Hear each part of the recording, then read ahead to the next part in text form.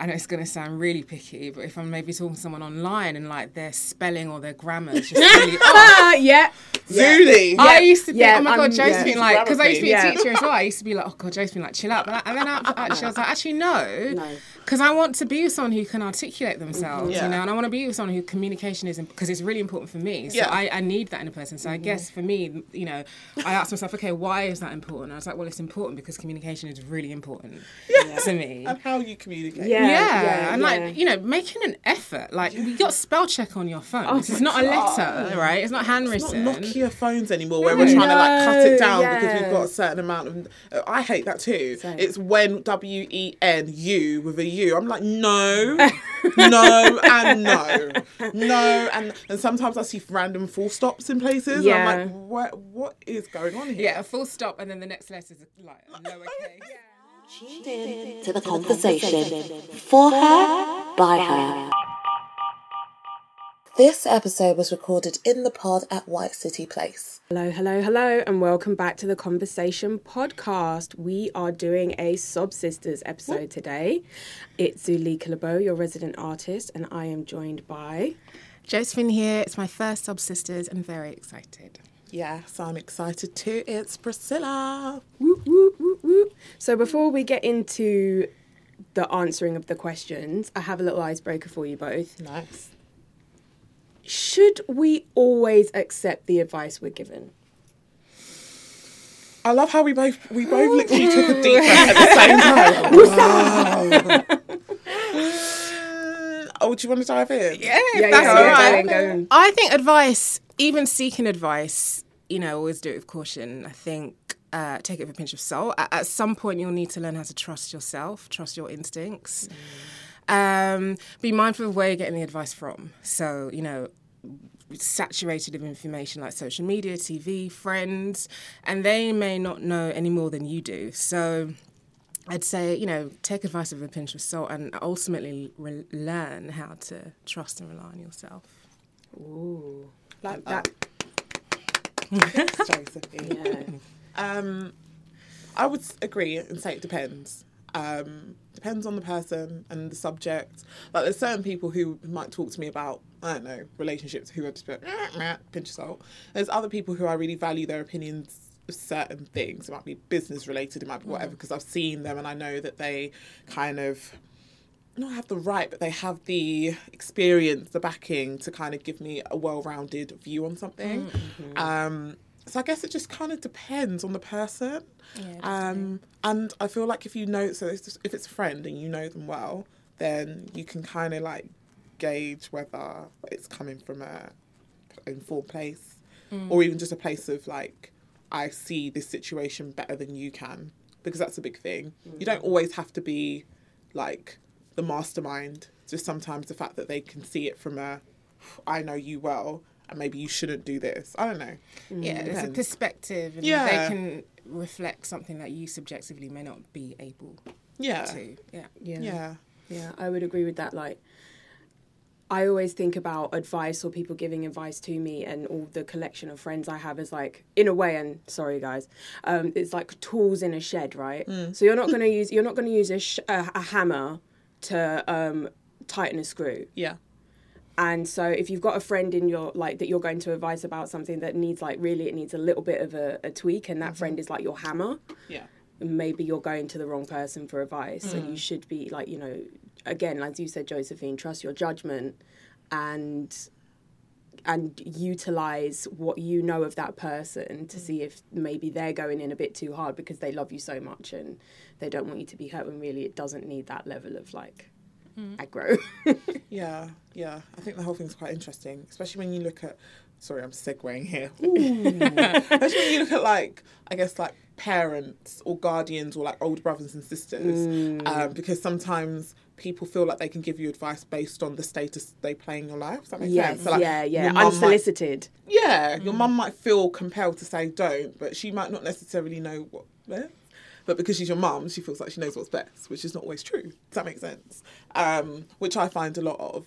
I was listening to an interesting podcast talking about mortgages and savings and stuff like that. And a lot of people are just saying that some of the advice or lack of advice given has put them in a bit of a sticky situation now. So it's just interesting, I guess, when you look at the space in which you acquire in my life as to whether I listen to you and take you seriously versus what your life actually says about what you're saying. Yeah, I mean, there's definitely some things that you'll need professional, like, mortgage or whatever kind of legal terms, you will need advice. But I think for things like life, I think, like you say, like a toolbox where you kind of discern, okay, am I going to use this, to what extent, but it's not gospel necessarily. Love that. Exactly. And on that note, shall we get into some of the questions that people have sent in for us to solve? So, who wants to go first in picking? Josephine. Josephine, go for it. This one. Oh, she's picked up a big, meaty question. Is that two? I think that's... Oh, No, it's one. Is it one? It's chonky. Chonky.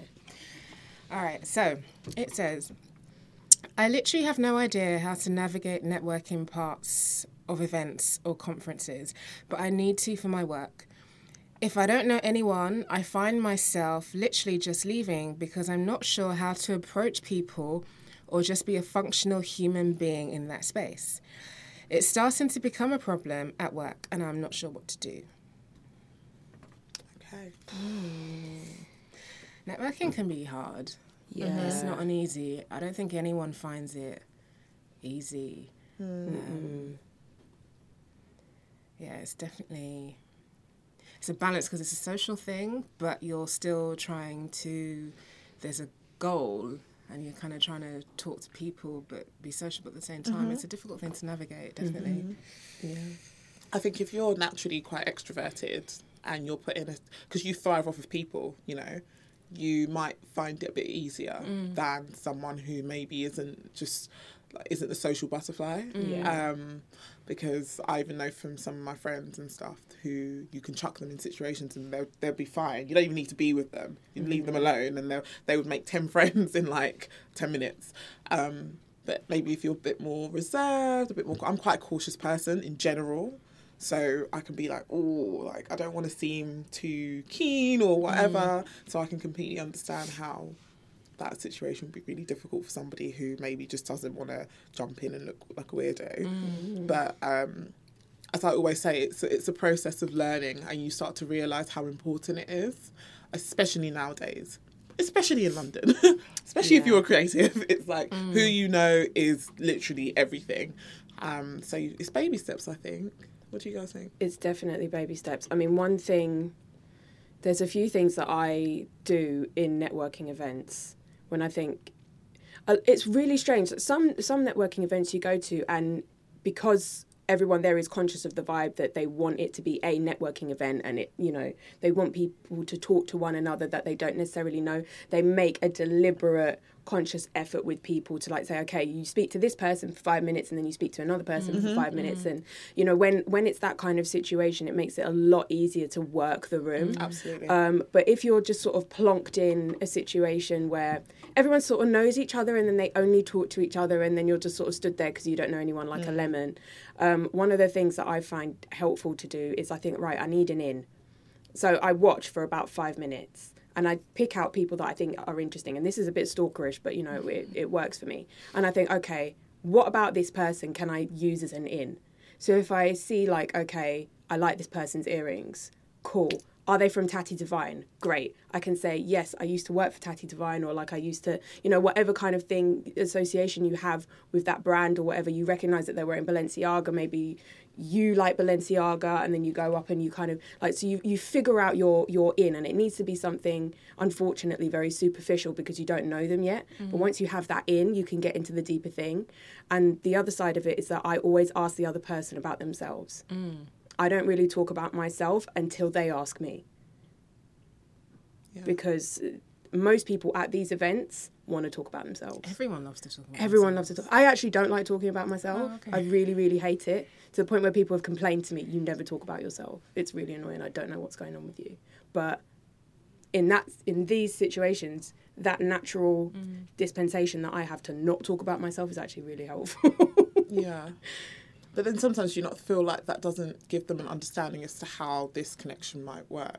Does that make sense? Yeah. Because, like, for me, whenever I go into a situation in which I want to network, whether it's a deliberate like networking event or it's an event where I know there's key people going to be there, my big thing is, what do I know that I can offer to whomever I'm trying to connect with? Like, I'm going into this space, and who am I going as, if that makes sense? Yeah. Like, not in a creepy way, but just a kind of, okay, I need to look for more sponsors, or I'm trying to connect with more brands, or I want to see if I can get in touch with more journalists, or whatever it is. It's like, you kind of need to put that at the forefront of your mind, because that will help you understand, like, what can I give you? Okay, I look after 10 brands who you might be interested, or I think your publication's amazing and I could send you an article. I don't know. It's just, it's kind of key. I guess it's having an intention. Like, what do you want? Is it that you just want to kind of meet other people in the industry, like get a sense of things, or like you say, you go in there to look for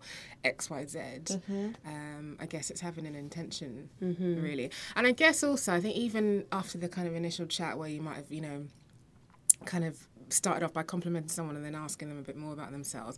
I guess whenever I used to network, I never really knew how to close, if that's the right word. I'd be like, okay, we're having a chat now.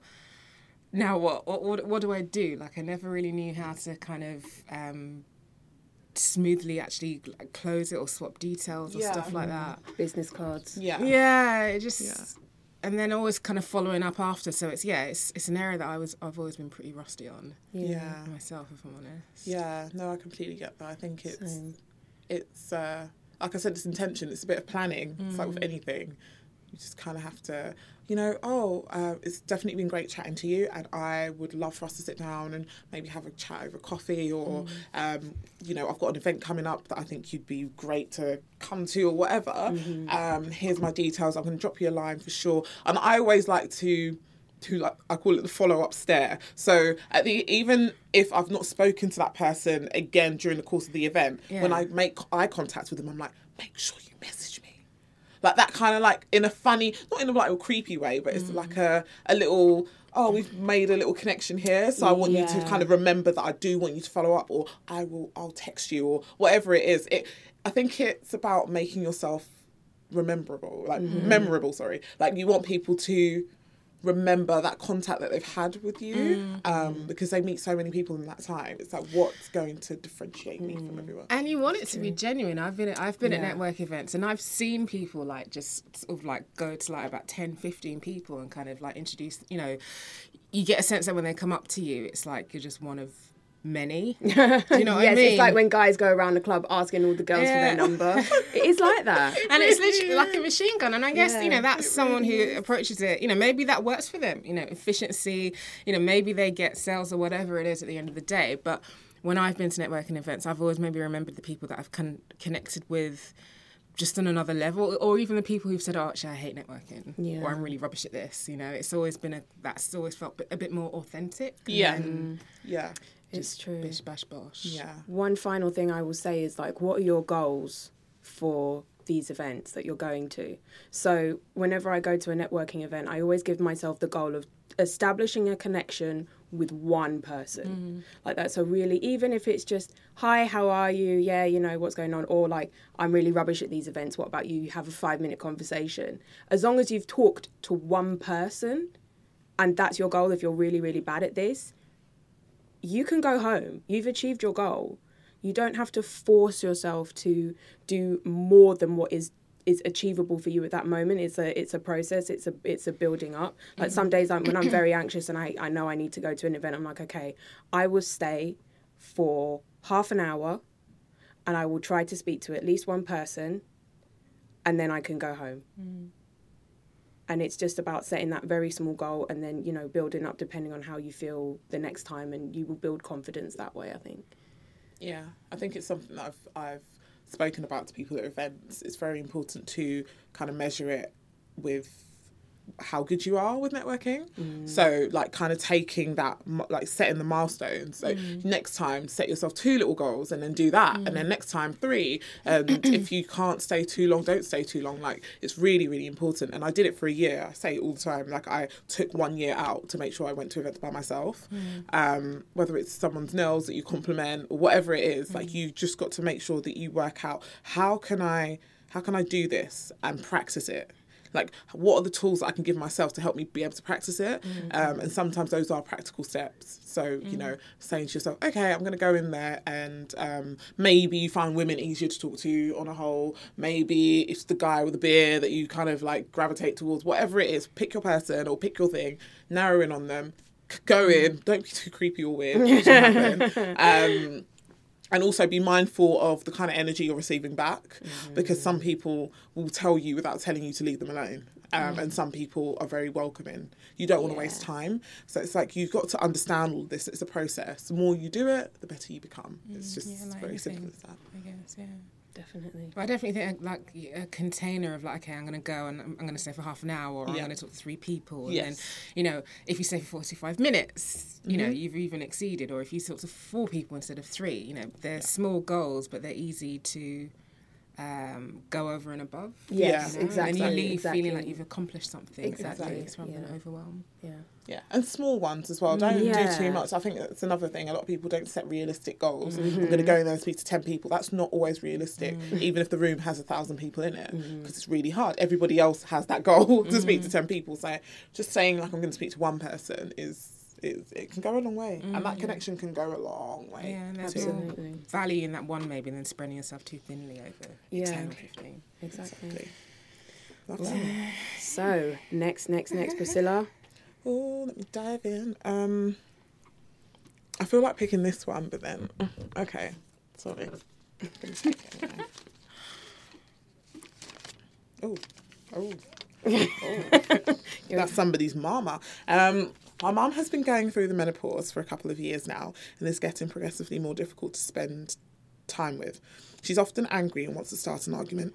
Over nothing, or incredibly passive-aggressive.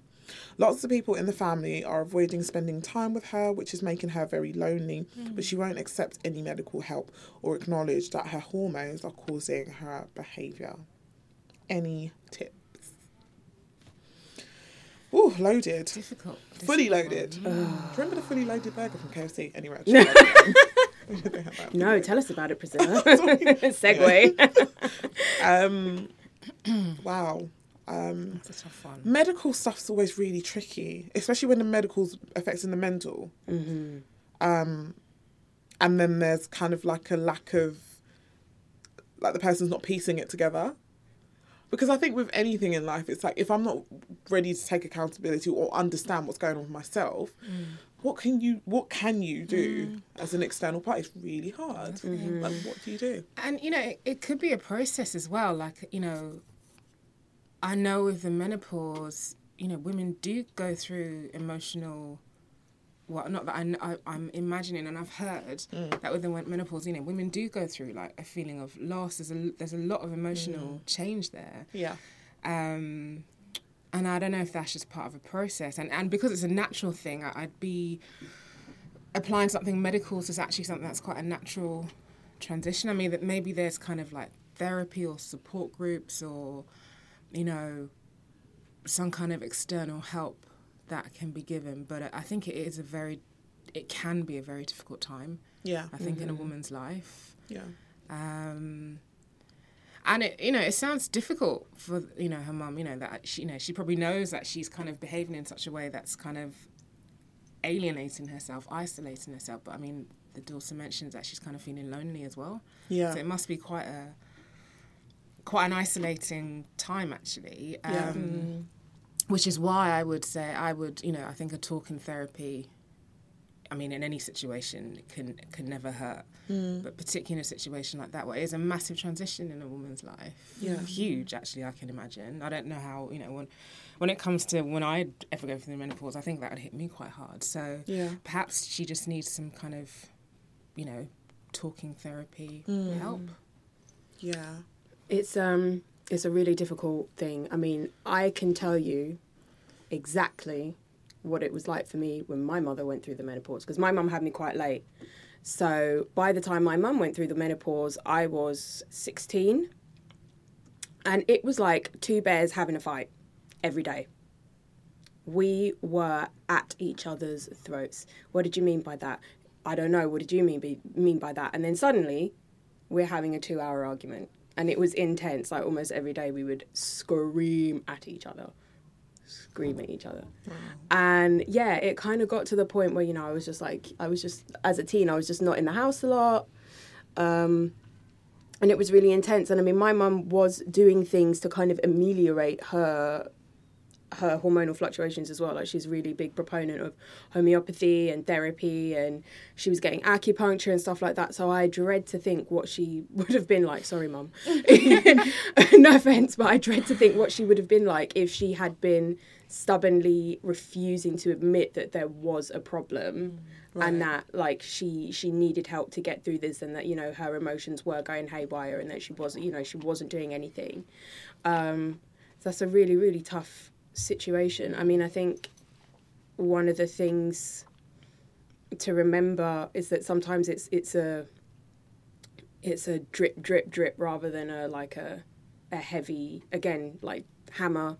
It's more like a drip, drip, drip, slowly, slowly, slowly, like a gentle suggestion. Or maybe you say, oh, Mum, there's this really interesting program on TV about getting help, or, oh, there's this book that I read, or, just kind of like a gentle persuasion to helping her get through the process. And remember, it's not really about you as well. Like, whatever her thing is that, that she's picking on you for, or like she's feeling bad about, like, it's definitely got to do with her and her own internal stuff. And I think sometimes when somebody's being very aggressive, we can really think it's us and take that on board, and actually it's not. It's it's mostly them. Yeah, I think the pain does become quite split as well, though. It's like when you don't understand something. So if anyone's ever dealt with like mental health issue or anything like that, you know that when you're going through, whether it's anxiety, depression, whatever it is that you might have or deal with, it's really difficult to find people to empathise with your situation if they don't understand it. Mm-hmm. So I can imagine somebody who's not had menopause before, that if somebody that I'm close to is showing some signs of it and they have erratic behaviour or whatever, that even though I might try to be empathetic, I might not be as empathetic as I could because I don't get it, if that makes sense. And then it becomes like two losses, because you feel like you're losing someone that you love, and that person's like, I don't know what's going on with myself and how do I communicate this? Yeah. And I guess this is, again, why it's really important for women to continuously have these kind of conversations out in the open, instead of it being such a, like, it will happen when it happens. I think the more, it's like with the whole period thing, like, who knew that so many girls struggled to even get access to period pads? Because I didn't. I didn't know that was a thing until it became a thing, and we all knew it's a thing, and now we're talking about it. So it's like with menopause, I'm sure a lot of other women are feeling lonely. A lot of other women can empathise with what this woman's going through. And it's like, if there was maybe more, I don't know if there is, but more support groups, videos, films, I don't know, things that can kind of make someone watch it and go, oh, that you're saying me, like you're talking about what I'm dealing with, then maybe then that person can give them the tools. Because one of the great things about this modern day age is our ability to share. And a lot of people do that via especially social media. We share a lot of stuff that we deal with that you think is only isolated to you, but then you just, you blink and you've got 3 million views and 100,000 comments of people saying, that's me. So yeah, maybe find her, if it's not an event that she can go to, maybe even just like a film or a video she can watch and say, I think this person's kind of feeling like you. Might help. It's nice to be able to relate to something. Oh, the other point, I've just read over it again. The other point is that try to educate the family members that are avoiding spending time with her about the menopause. Because that's the other thing, is like they just think, oh, what the fuck is going on with her? She's all different now, and maybe they don't like a lot of people don't really understand the mechanics of how it works and what actually happens to you. So maybe educate them as well, so that they are more informed and don't start something or like, you know, exacerbate things when there's no need for that. Yeah. And she needs to get the help. She does, yeah. Because we can see that she's completely neglecting like getting any kind of support. She needs to get the help, because if she's not, obviously she's not coping. Yeah. And, you know, I know it could be difficult, and I don't know how old the daughter is, but maybe even just, you know, saying to the mum, look, Mum, are you okay? Like sitting her down and having a chat with her. I don't know if she's had that conversation with her already. But sometimes just kind of like putting the nail on the head and just saying, like, look, Mum, just noticed you haven't been yourself. Are you okay? Because sometimes that's all someone needs, you know. Sometimes maybe even they're kind of maybe acting out. I'm not saying that she is, but in life sometimes we can kind of almost act out so someone actually says, look, are you okay? And like gives you that permission then to sort of say, actually, no, I'm not. I feel like rubbish, you know. So that could be, I don't know, a start, perhaps, that might then open the floodgates to something else. Who knows? Yeah, I definitely agree. I think they both need the support. She needs to find out more as well. Yeah. Because it can be really difficult, segue slightly, when you've got a parent who is demanding emotionally. Yes. It can be really tiring on you as someone's child, because it doesn't. You don't ever become the parent. You know, you're still their child. Sometimes when you're taking on that kind of emotional, like, responsibility to kind of sift through her emotions when she's not open to getting any other help, that can be quite taxing. For sure. It's not easy at all, but it could be maybe a start. I don't know, maybe that one conversation may Sparks just off, crack something open, you know. 100%. Where, you know, the mum might be more open to actually kind of recognising there's a problem. Yeah. Because maybe now she doesn't, Yeah. you know. But sometimes when something's actually brought to us, then it's like, oh, okay, I can see that Yeah. it's reflected back. Yeah, you know? no, I agree. Exactly. Love it. Exactly. Well, not love it, but love that. Wow. Yeah, I think we will be moving on to the next question now. Good luck with your mum. Good luck. Okay, I'm going to pick this one. Let's see. Oof. I don't just deserve a pay rise. I need one. Life is expensive. I am spending over half of my salary on rent. This is killing me. What should I do? Boy. That's like everyone in London. Yeah. I was about to say. Yeah. 95% of London. The other 5% of billionaires. Wow. Money, money, money. Yeah. Yeah, I'm going to jump in on this one. How are you going about getting this pay rise? Because if it's a situation where you're really not being paid enough, you know, first of all, like, do some research on people who are doing similar job roles to you and similar duties to you, and comparing and contrasting what salaries these people are getting, and then you can kind of go to your boss with a full folder, like a full presentation, and be like, yo, slap it on the table. This is what I deserve to be paid. And also, a good thing is to go for several job interviews first, and maybe even get a job offer, and then say, if you don't pay me what this other company is offering, I'm gonna bounce. Yeah. Pay me what I'm worth. Done that before. Yeah, you know, I'm sure a lot of us have. And even if it's a case of that, you know, they call your bluff, at least then you do have job security. You can go. You can go. I was about to say. go somewhere else. I was about to say, if you get sacked, I'll give you Salika's number. Yeah. No, I mean, obviously, make sure you have the job first. Make sure you have another job to go to first before you just... although I have done that. I have said, you know, pay me what I'm worth or I'm leaving, and I just left because I couldn't take it anymore because they were really underpaying me and it was actually affecting my mental health. But in terms of spending half your salary on rent, I mean, that's just... Run it over half. Over half of your salary and rent. I mean, that is just like... Just the rent. It's just ridiculous, yeah. It's like... But a lot of people find themselves in that situation. Yeah.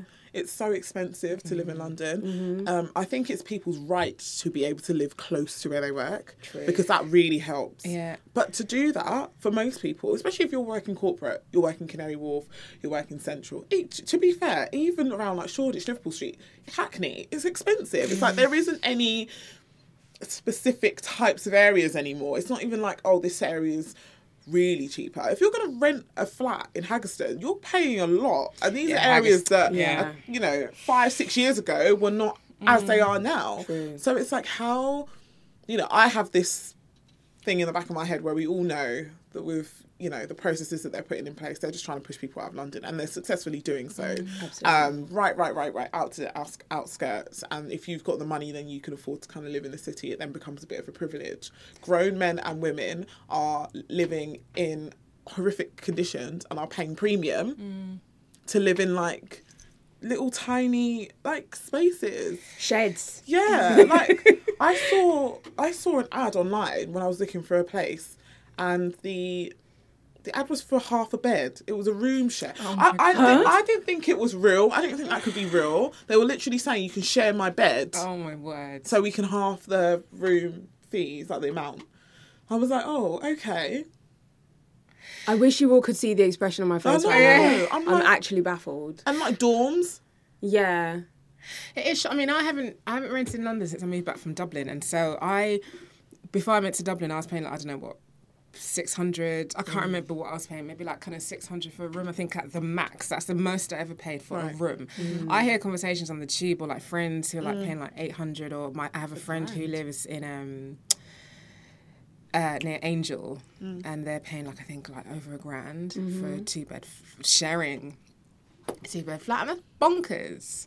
I have a mortgage now, and my mortgage is still less than my mortgage repayments per month are still less than that. It just doesn't make sense.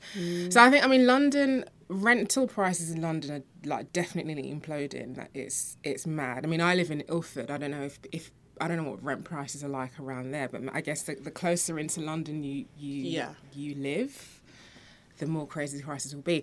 But in terms of in terms of the actual pay rise, I guess it's two things, and she's mentioned them, that yes, she needs it, and yes, she deserves it. I guess what she brings to her boss is the I deserve it rather than I need it aspect, because I guess I don't know how much employers need to know.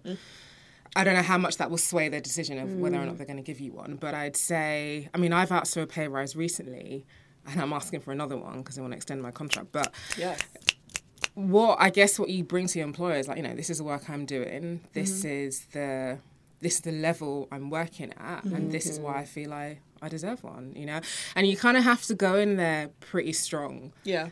But not like, it's a really fine balance between kind of being assertive, I guess, but not kind of having a charge about it. It's more like, I deserve this. I don't know. It's a fine balance, but you kind of have to prepare, I guess, beforehand. Prepare why, show them why you think you deserve this pay rise. Like, give them actual evidence. Yeah, I think that's 100%. You need to do that. You need to do that. I mean, just the fact this is killing me. I think one of the things, and this is something that I did say to the people at the job that I left, like, they called my bluff, and I was just like, whatever, like, rage quit, flip the table, like, fucked off. I was just like, you are expecting me to live on less than what you would pay yourself. Think about that. I'm aware that you're the boss, but you're actually expecting me to live on not even a third, a quarter of your salary. You're expecting me to live on that. Do you understand what that actually does to a person? This isn't just like it's not just a, I understand, Josephine, your point that it's, you don't necessarily have to take an emotional case into work because that might not work in your favour. But laying it out like that sometimes shocks people into thinking like, well, actually, how much is my salary? And I'm, maybe they're struggling to live on their salary, depending on their expenses as well. And obviously, when you have a certain earnings bracket, your expenses just kind of go up and whatever, you can afford more things. But if, say, you're earning 17k a year, how are you as a grown-up expected to live on that? Or maybe you're earning 25, even 25. How are you as a grown-up in London with travel, food, and maybe the occasional going out, like maybe once or twice a month? Doesn't matter how many coffees you cut, how many lunches you bring in from home, whatever. You're still not making enough money to sustain a lifestyle in London. Maybe, you know, somewhere out in the country or whatever, it's different. But in London, you're not making enough to sustain a lifestyle. And then how can you sustain a job if you can't even sustain your life? Yeah, I agree. I think she should look at speaking to her employers about it if she feels like it's a genuine possibility. I've always kind of been the kind of person who I know where I want to be, so I'm just going to make sure that I'm travelling in the right direction as much as I can. I think some people do become complacent because of their bills, and naturally, obviously, it's really easy to get tied into it. You've got a 12-month contract in a house that you've got to pay your rent, you want to leave, you can't kind of do too much of a stampede in the office because you won't be able to pay your rent next month. It's difficult. People are like falling into what I call traps, you know, and getting locked down into just paying extortionate amounts in rent. And it's rent. It doesn't go towards being yours. It's just money every month for you to stay in this space, which can work for some people if you move around a lot. But really and truly, if you're probably going to be in your job for 10 years, you don't want to just feel like you're chucking over half of your salary in the bin. But I'll just like flip it on its head a little bit and just wonder whether she's reviewed her spending herself, because I think sometimes if you like luxe, you might be staying in a space that's too much for you. Like it's that whole thing of like actual wage, without being rude to the person saying you don't deserve what you have. I just got that, sorry. No, it's true. Sometimes it's like, you know, if you can't do it, you don't do it. I've had to even learn to try and live as if I've got half of the salary that I bring in every month, you know, so that I can sustain myself. But I do think in London there's this whole high standards thing. People want to live well. You want to be able to have access to the right things, which I get. But does it, like I say, actual wage? Do you bring in what you're spending out? It's true. Are you looking at your spending? Are you saying, because you get more money and you think more money means more money, but it doesn't. You end up getting more things that you end up having to pay for. And it's like, that's how people get more hungry, because they have more, you know, spending. And it's just like, you need to make sure you look at your finances personally. And saving. Like I live by saving. I just, every month, like I squirrel away, like however much I get paid, I always put a portion away in savings. But you know, let's just say for sake of argument, if she's even doing all this stuff already, you know, maybe her spending habits are already pretty sound. I guess maybe looking at, you know, having to think of her job, like, is it in an industry that will pay more? Like, I've worked in the arts before, and like, you know, arts industry does not pay very well, sadly. Like, you know, like I've worked, you know, in theatres and stuff, and they just don't pay very well. So is it a case of, you know, in the industry she's in, you know, is she ever going to get higher? You know, number one.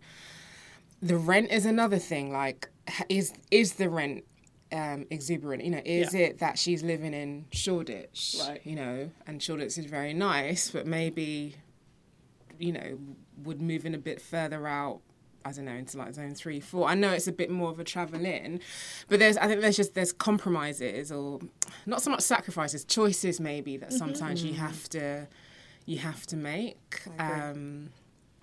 So yeah, I guess those are factors to look at as well. But yeah, still asking for the pay rise, but I guess just being aware, is she in a company or is she in an industry that will actually pay higher than what she's on? Yeah, you know? Absolutely. Too many people want a lot, and I'm like, not even 1% of the people who work in your industry get paid above, I don't know, 50, 60k. So not saying that you can't do that, but let's be realistic here. Let's manage expectations. Like, what are you doing to put yourself in that 1% space? If you're just complaining, like, how are we getting there? Have you advanced your skills? Are you taking additional courses? Are you going to your director and saying, look, there's a this course that I could do that would help the company in this way, and then we can look at maybe me taking that on instead of you contracting that out. There's loads of different things. I always advise even my close friends, I'm like, look, there's things like the GDPR thing, which is massive at the moment. Like, go, try, get your employees to see if they'll pay you to train in it, and you can offer that service, and you become priceless because it's such a massive part of legislation at the moment. It's like they would have to pay you. They don't need to contract that out to people because you're in-house. It's like, try and, like, I've always been a create your own lane person. Like, I will make my lane however I have to. Like, make your own lane. If you feel like you've got what it is that you can offer your company, then tell them. Like, this is how I can be of added value. Like, at the moment, we're contracting this out to this person. I have the skill set. Give it to me for 6 months. See how I do. If you don't like it, take it off of me. I'll go back to my salary. Like, put yourself on the line. Push yourself, girl. Yeah, there's definitely room for like being savvy. But I think also, you know, when I've looked for jobs in the past, and if I've seen salaries that are like you say, like 17 or like 22, it's like, it's an insult. I don't really see how you can expect someone to move out of their parents' house, you know, and be on like a salary where they, you know, like this person saying that half of it is kind of maybe going on their rent. That's or like, I think I think salaries also, I mean, I've worked in companies where there's been a massive gulf between the kind of support staff and like the kind of director higher echelons, and like, of course, maybe someone who's ahead of it, whatever, will be on such and such, but I don't think there should be quite the disparity that there was. So I definitely think that needs to be looked at as well, and, you know, just acknowledging the fact that it's not cheap to live in London at all. What is 17k like after tax, roughly? Nothing. Yeah, it's nothing. Yeah. It's sweet FA is what it is. It's not a lot, is it? It's about 1,200 a month. I don't think it's up to that even. It might. Well, yeah, maybe no. 1,1. I'm thinking, yeah, 150, like as in 1,050, like that kind of thing. Because I was on a few years ago now, like a good few years ago, I was on 1,200 a month, and I was literally skating by, like just managing. Like every month it's like a I'm working to live, as in to breathe. Yeah, because you look at that. Okay, let's say for the sake of argument, 1,100. What's a rent in a room in London? Let's say £600. That's not bills. That's not travel. Yeah. That's not food. Mm-hmm. That's not other like life expenses. Yeah. You know, birthdays. I don't know, like meals that you might want to go out with. You're entitled to go out with friends. Work, eating at work, because that's a big thing. Yeah, it's like living hand to mouth, pretty much.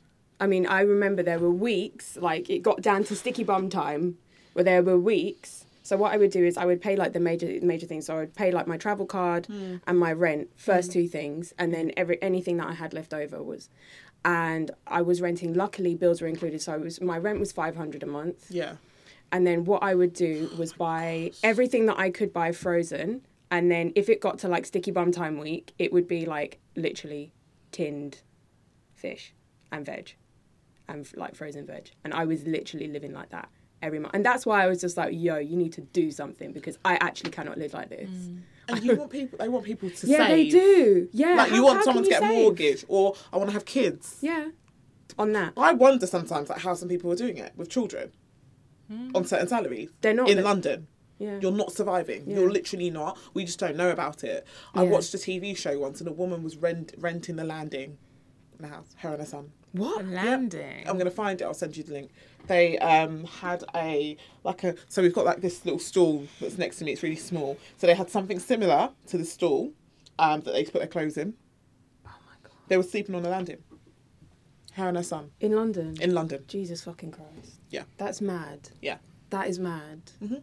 And they're renting, obviously, at a cheaper rate. It could be 300. Whatever. Even Well, you know what I mean? That's what... Oh. So that's what she could, afford. That's what she's in. Wow. A landing. I couldn't believe it. And there was wiring that was loose. Some of the landlords, some of the things people are getting away with they in are. this city. They are. It's atrocious. And people have no choice as well. None. No choice. None. You hand to mouth. But some people are working illegally and doing like jobs that you wouldn't even like ask your worst enemy to do for like ridiculous hours for rent. Like, we're going to ask you to do this work so you can sleep. I saw in the living room, one guy divided the living room up into sections with curtains. So you would have like your little bit with a curtain, and that was it. Just a strip on the floor. Yeah. And you're paying they were paying £200. I do think there's gonna, if there's not already, just gonna be a bit of a mass exodus just out of London. I mean, I already know people who are thinking of moving out of London. Yeah. Because they're like, well, I'm never gonna be able to buy London. Don't want to rent for the rest of my life, you know. And it's sad. Like, I love London. Londoner, born and bred. It'd break my heart if I ever had to leave here, because I simply couldn't afford to be here. And I think, you know, there's a lot of people that is an actual reality for, and I think that's really sad. To leave a place, not because you don't like it, but because you simply cannot exist there anymore. It's a problem. It's horrible. And the compare and contrast is what's shocking.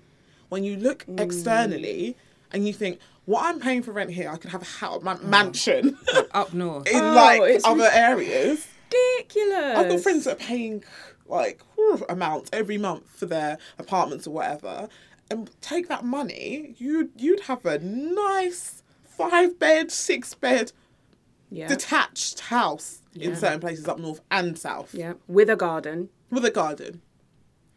And there's people doing that in those areas and having kids and being able to flourish. But they want people to move out. It's the plan. Yeah, it's definitely like a. I mean, this speaks to a wider issue, and we have gone off, you know, on a tangent a little bit, but not really. But it speaks to the wider issue of that there is a socio-economic cleansing happening with these prices, with food prices, with things going up in salaries, not really comparatively changing. And then, like, with baby boomers saying millennials are all trash and, you know, all of this kind of stuff. I mean, I know a few people recently, a few friends of mine who have moved up north, and they're, like, bragging. They're like, yeah, I got this huge, like, Victorian house. I can have a studio here and a garden. I've got somewhere to plant, like, I can grow my own veg out here. And they're, like, paying $800 a month for this massive house. And I'm sat here, like, you know, luckily I'm in a very privileged position at the moment where I don't have to pay rent. But soon that will change, and then I'll have to pay rent, and I'll probably be paying £800 for a room. And they've got, like, a 4-bed house. It's just ridiculous. Like, yeah. London's its own little bubble, though, isn't it? It is. It's a bit sickening. So go to your boss, right? Yeah. And but table it properly. I don't like people that go to places without a plan. Please put down a plan, understand what you're offering, and then take it from there. And then in terms of the money, review your budget. Maybe you need to move out. You could also look at different areas if you're open to that. There's, you know, Scotland's quite. You know, no, honestly, it is. No, but everyone's like talking. As you said, people are moving out. There's other options. I think sometimes when you love London like we do, it's really difficult to like detach yourself from it. But maybe it's time for us to leave. Like review it. Just review it. Review where you're staying. Maybe you have other options. Maybe you've got some friends that you can, you know, gather up together and maybe get a place. I don't know. Just like review it. Try be savvy. That's what I'd say. Yeah, like, you know, you're right. I think it'd be a case of just sort of sitting down and seeing like what my options are. What my options are. You know, could even I know friends who've moved back home with their parents. Yeah, I've done it before. I did it for a couple of months before I got my place. So, you know, there's things you can do. They're not always like pretty or things that you necessarily want to do, but they can kind of be means to an end, maybe. Yeah. They're kind of like a short-term thing to then something longer term. Good luck. Good luck. Good luck. Good luck indeed. So, to round off the episode, I just want to ask you both, is there any advice you would like on a particular thing? Oh, that's interesting. Oh, you should have told us this like 10 hours ago. I'm like, whoa. No, it's better if I catch you off guard. You don't have time to plot. Wow. If there isn't, no pressure.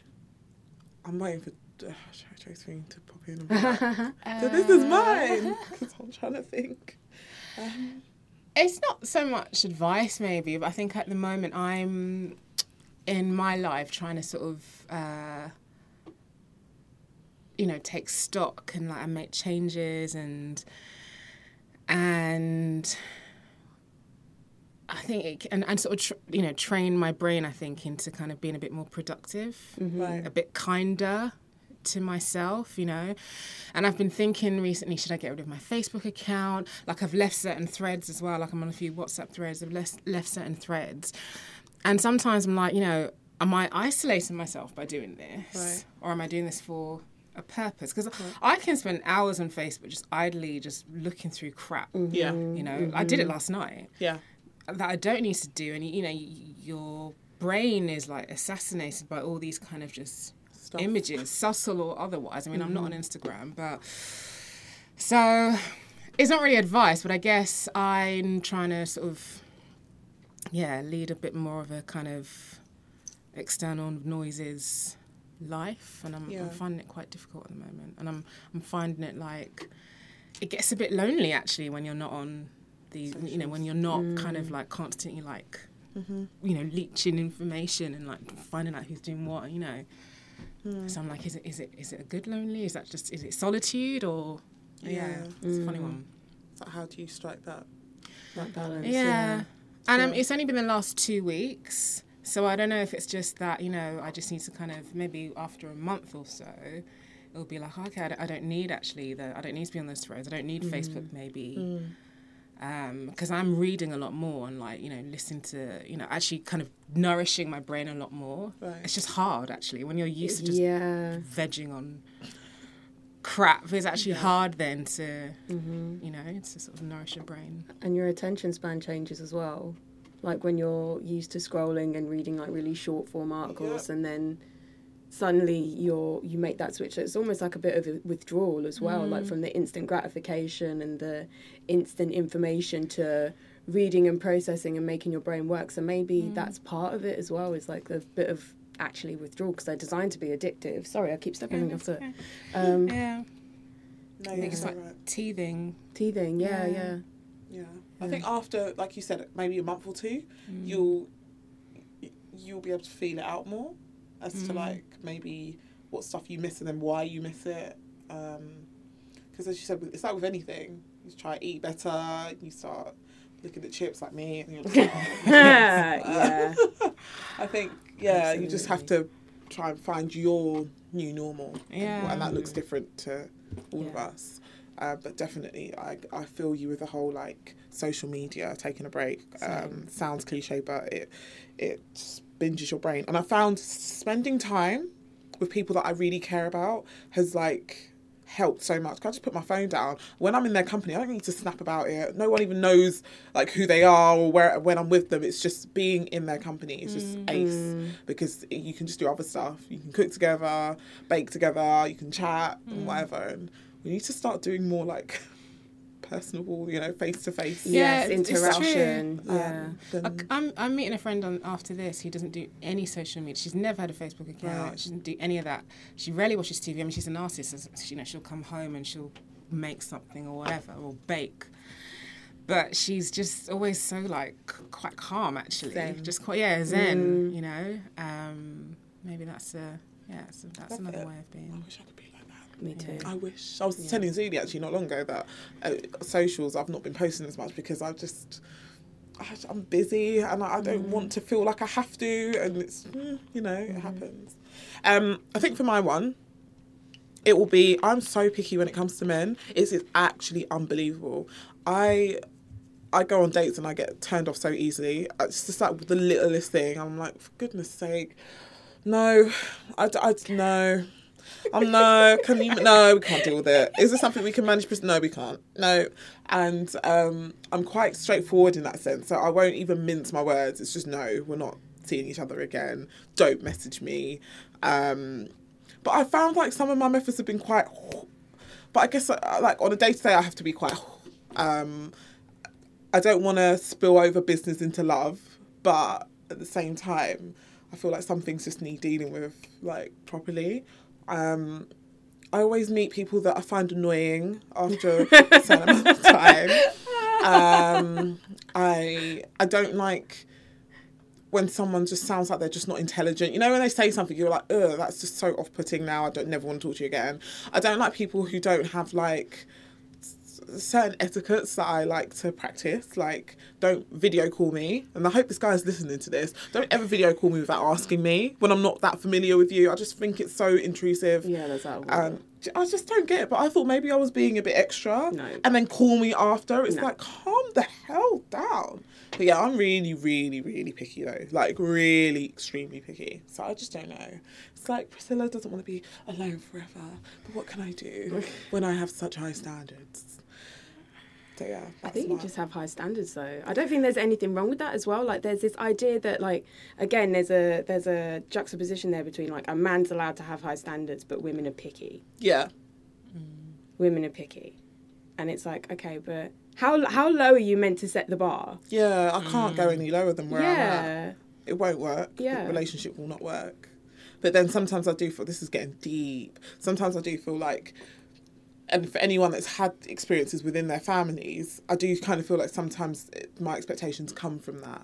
They come from not liking the fact that I've watched so many people, women in my family, kind of fall victim at the hands of men. Mm-hmm. So then I now feel a need to kind of overcompensate. Does that make sense? With how I then deal with them. Because I'm like, you're never going to take the piss. I'm never going to allow you to see me because it's not happening. Right. So maybe that's what it is. This is deep therapy session, guys. This is deep, yeah. But yeah, I know it's a deeper issue because I'm aware of that. I'm quite aware of myself. But, and I know there's so many other people that will be in similar situations. It's like that whole alpha female thing. It's not like I'm trying to put on a front. It's just part of it is protection. Mm-hmm. And I guess it's what do each of those things mean to you? So if you want someone who, like you say, has certain etiquette, what does that mean to you? Is it because, so for example, I realise that, you know, when I meet people and they're, I know it's going to sound really picky, but if I'm maybe talking to someone online and like their spelling or their grammar is just really off. Yeah. Zuli. I used to think, oh my God, Josephine, yeah. like, because I used to be a teacher as well. I used to be like, oh God, Josephine, like, chill out. And then I was like, actually, no. Because I want to be with someone who can articulate themselves, you know, and I want to be with someone who communication is, because it's really important for me. So I need that in a person. So I guess for me, you know, I asked myself, okay, why is that important? I was like, well, it's important because communication is really important to me. And how you communicate. And like, you know, making an effort. Like, you got spell check on your phone. This is not a letter, right? It's not handwritten. It's not Nokia phones anymore where we're trying to like cut it down because we've got a certain amount of. I hate that too. Same. It's when WENU with a U. I'm like, no, no, and no, no, and sometimes I see random full stops in places. Yeah. And I'm like, what is going on here? Yeah, a full stop and then the next letter is like a lowercase. Yeah, or actually, the bane of my life is the wandering apostrophe. The wandering apostrophe, where people just like put an it's like learn how to use these things correctly and they actually benefit your life. And people who write formally the way that they speak. And actually, that would be my dilemma, is that I'm learning now that I'm actually quite judgmental. I try very, very hard not to be, but I'm quite judgmental of people when they do certain things like that. And it is like, and maybe it's an elitism thing, or like a, you know, maybe even like behind that is an insecurity that I need to work on. But I do find myself, and also a part of that is kind of like protection as well, because you realise that those small little things can sometimes lead to have a bigger significance, like you were saying, Josephine, about if you can't spell correctly and you can't communicate properly, this relationship, in whatever capacity, maybe it's a friendship or whatever, might not work. And it can also communicate laziness, right? You know, when you're talking to someone in a dating, you're not talking to a friend. So maybe if you're a friend, you do like because and where are you, whatever. But if you're talking to a woman that you're like, okay, yeah, maybe, you know, I'd like to get to know this woman, then, you know, then reflect that in the way you write to her, right? Yeah. Because I think when you don't, what it communicates to me is either this guy can't spell or he's really lazy. Yeah. And neither of those, I mean, like, you know, this spelling thing, like, cause it just kind of communicates to me that he can't be asked. Yeah. And I guess sometimes you have to think maybe they've got like a learning difficulty and they just don't know how to spell. You have to consider that. But then I must be very honest, I'm very similar in that sense of if you don't when you like or like LYK or like I just can't. Yeah. I can't, Josephine. I can't. I can't. It's just done. It's Especially when it actually impedes communication. I was talking to one guy once, and he texted me something I just couldn't understand. Like I just couldn't understand it. Everything was just the grammar, the syntax, everything. I was like, this just doesn't. I can't understand. so where are we going from here? Nowhere. Where are we going with this? No, I get that. I get that. And I think on that note, where are we going with this? Join us next time for the Conversation Podcast. Yes. Follow us at Women of Power UK. You can find the Conversation Podcast on Apple, on Spotify, and wherever else. SoundCloud, and wherever else you get your podcasts. Yeah. Thank you for joining me, ladies. Thank you. Thank you very much. Bye. Bye-bye. Bye. Bye.